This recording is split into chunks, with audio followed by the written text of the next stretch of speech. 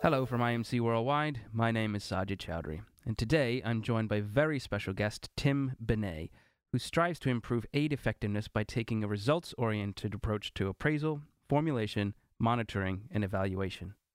He has reviewed or evaluated nearly 100 projects and programs financed by donors such as the EU and DFID, and implemented by a wide range of international organizations, consulting firms, and NGOs in more than 20 countries. Tim, welcome to the show. Thanks, Sajid, and it's good to be catching up with you. Now, there are many types of development approaches that seek to reduce poverty, including social protection, rural or community development programs, and private sector development in the form of making markets work for the poor, or M4P.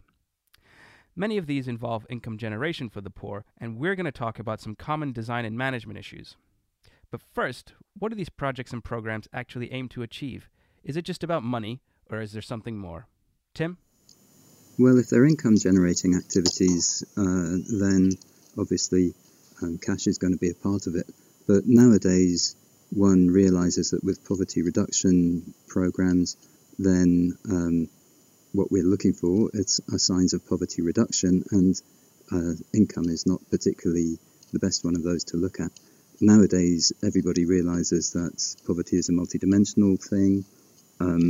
In addition to cash availability, savings, and so on, it's got to do with the assets that one owns, the position one has in society, empowerment things, even availability of sanitation and stuff like that. There are many different characteristics that one can look at. And depending on the type of poverty level that we're talking about, from the extreme poor up through people who are somewhat less poor to those who are borderline not poor, one would have a number of sort of indices of these characteristics that one can create to say what kind of level we are starting from and what kind of level we want to go to. And it's probably a better way of measuring poverty is to use some kind of index like that than to look at simple changes in income. But what tends to happen with a lot of projects is that they get stuck with a log frame or something at the beginning that they have to put an indicator into. It seems like the easiest thing to do is to put in an indicator of cash, because they haven't yet worked out their multidimensional indicator or something like that. And so that goes in. But in fact, actually, even changes in income can be fairly difficult to measure anyway, so I think the other indices are a better bet to go for. And so, Tim, I mean, just the basic question, how do you determine how much money people need to be taken out of poverty? Yeah, that's a very interesting question, and one that isn't really looked at very much, I don't think, by a lot of programs that are involved in poverty reduction. I mean, it would be ideal to try and do something like a household business plan for each of your beneficiaries, so that you can, determine which of those particular features that I just described that we really want them to improve in, and to tailor-make some interventions that can help them get the right amount of money that they can afford to do that. But the fact is that most projects are dealing with thousands of beneficiaries. In Bangladesh with DFID, there are projects which are dealing with hundreds of thousands, even up to 1 million beneficiaries. So you simply can't do that. And then you would think, well, maybe we could make general categories of people who are sort of at various levels in what you might call the hierarchy of poverty, and we could try to aim certain interventions of one kind or another to be appropriate to whichever level a beneficiary falls in. But I haven't really seen many cases where that's happening either. So what happens frequently in examples that I've seen have been that the ones who appear to be more capable get allocated or somehow get hold of the interventions that are likely to give the better amounts of money, and those who are less capable or weaker in society unfortunately tend to get the lower value interventions, if they get any at all. And so unfortunately, that's obviously the reverse of what we would like to have happening. And so if we reflect on all that, on the current state of development programming, what's the key learning that we could take away from this? And secondly, what do you envision are the kind of management decisions that could be made in response? Well, I think the first thing is that there is a tendency for projects to try and get off at a gallop. So they are rather prone to doing anything without really thinking through whether those are the right interventions. So, for instance, I've seen a number of places where I go to visit a project and I ask the people, this intervention that is supposed to be producing income for the beneficiaries, so what is the potential income gain that they can get from this? Very often they can't even say that. And then I say, well, okay, so the beneficiary that you're dealing with, how much money does he or she need to make the gain that you want them to gain to reduce their poverty? And they can't really answer that one either.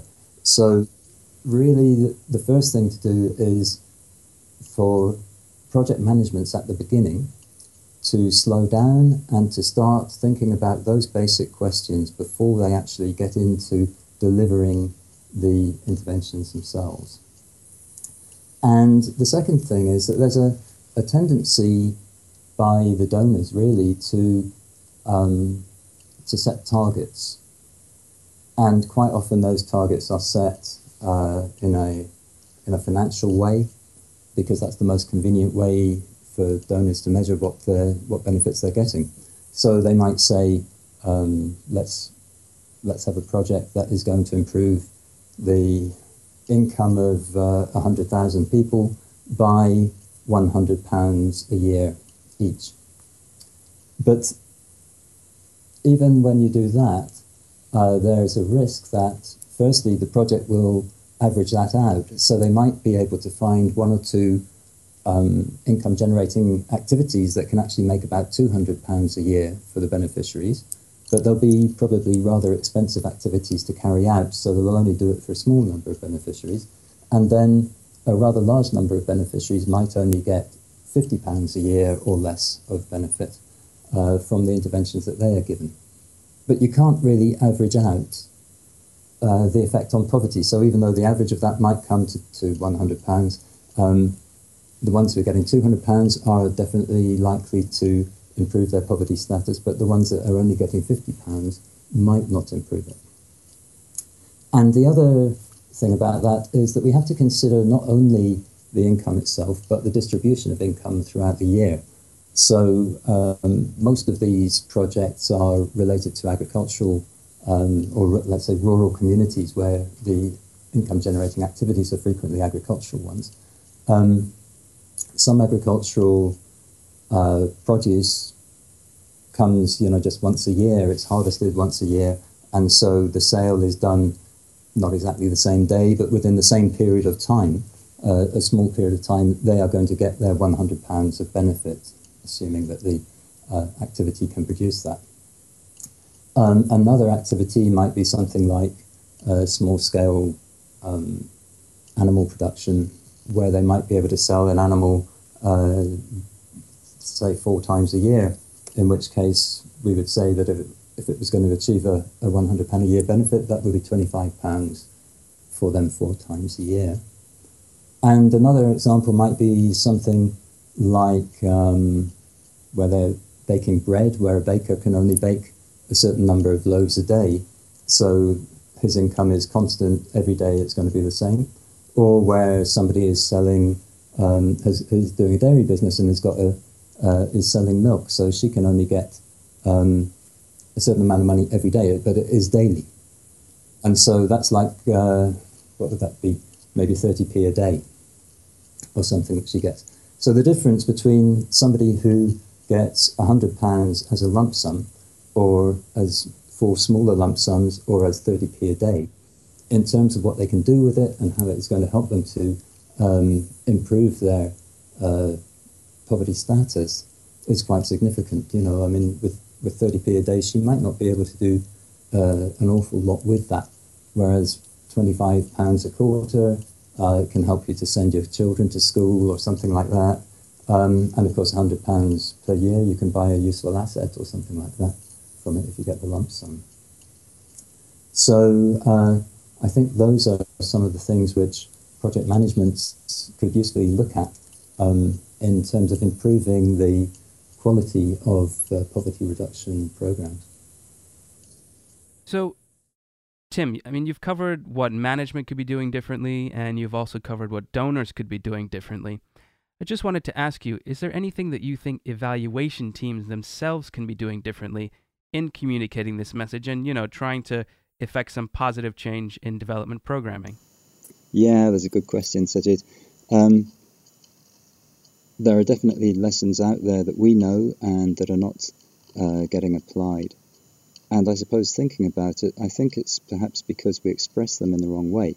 So we talk about people needing to redesign some of their interventions to go back and make sure that it fits the needs of the stakeholders and so on. And that's a message which is a bit difficult to give. Obviously, it's useless to give at the end of a project when you do an evaluation. It may be helpful if you do a midterm review. But I think really the correct message that we should be putting out there is that you need to start your project with a much better defined objectives, and that means perhaps to develop a proper theory of change rather than simply put some indicators in a log frame or something like that. And if we could engage with a lot of projects a little bit during their inception periods and help them with that, I think it might be very helpful. Anyway, I think just getting it out there in a podcast like this may also be helpful, Sajid. So thanks for giving me the opportunity to do so. Well, Tim, I would really love to keep this going, but we are just about out of time. But I do really want to thank you for being with us here today. It's been a pleasure, Sajid. Thank you very much. And to our audience, I do want to say to you as well, thank you for being with us. We are going to continue covering this issue on our Twitter account. That's at IMC Worldwide.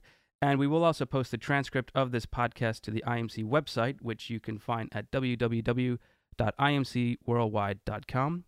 Thank you again for being with us, and do join us next time for the IMC podcast.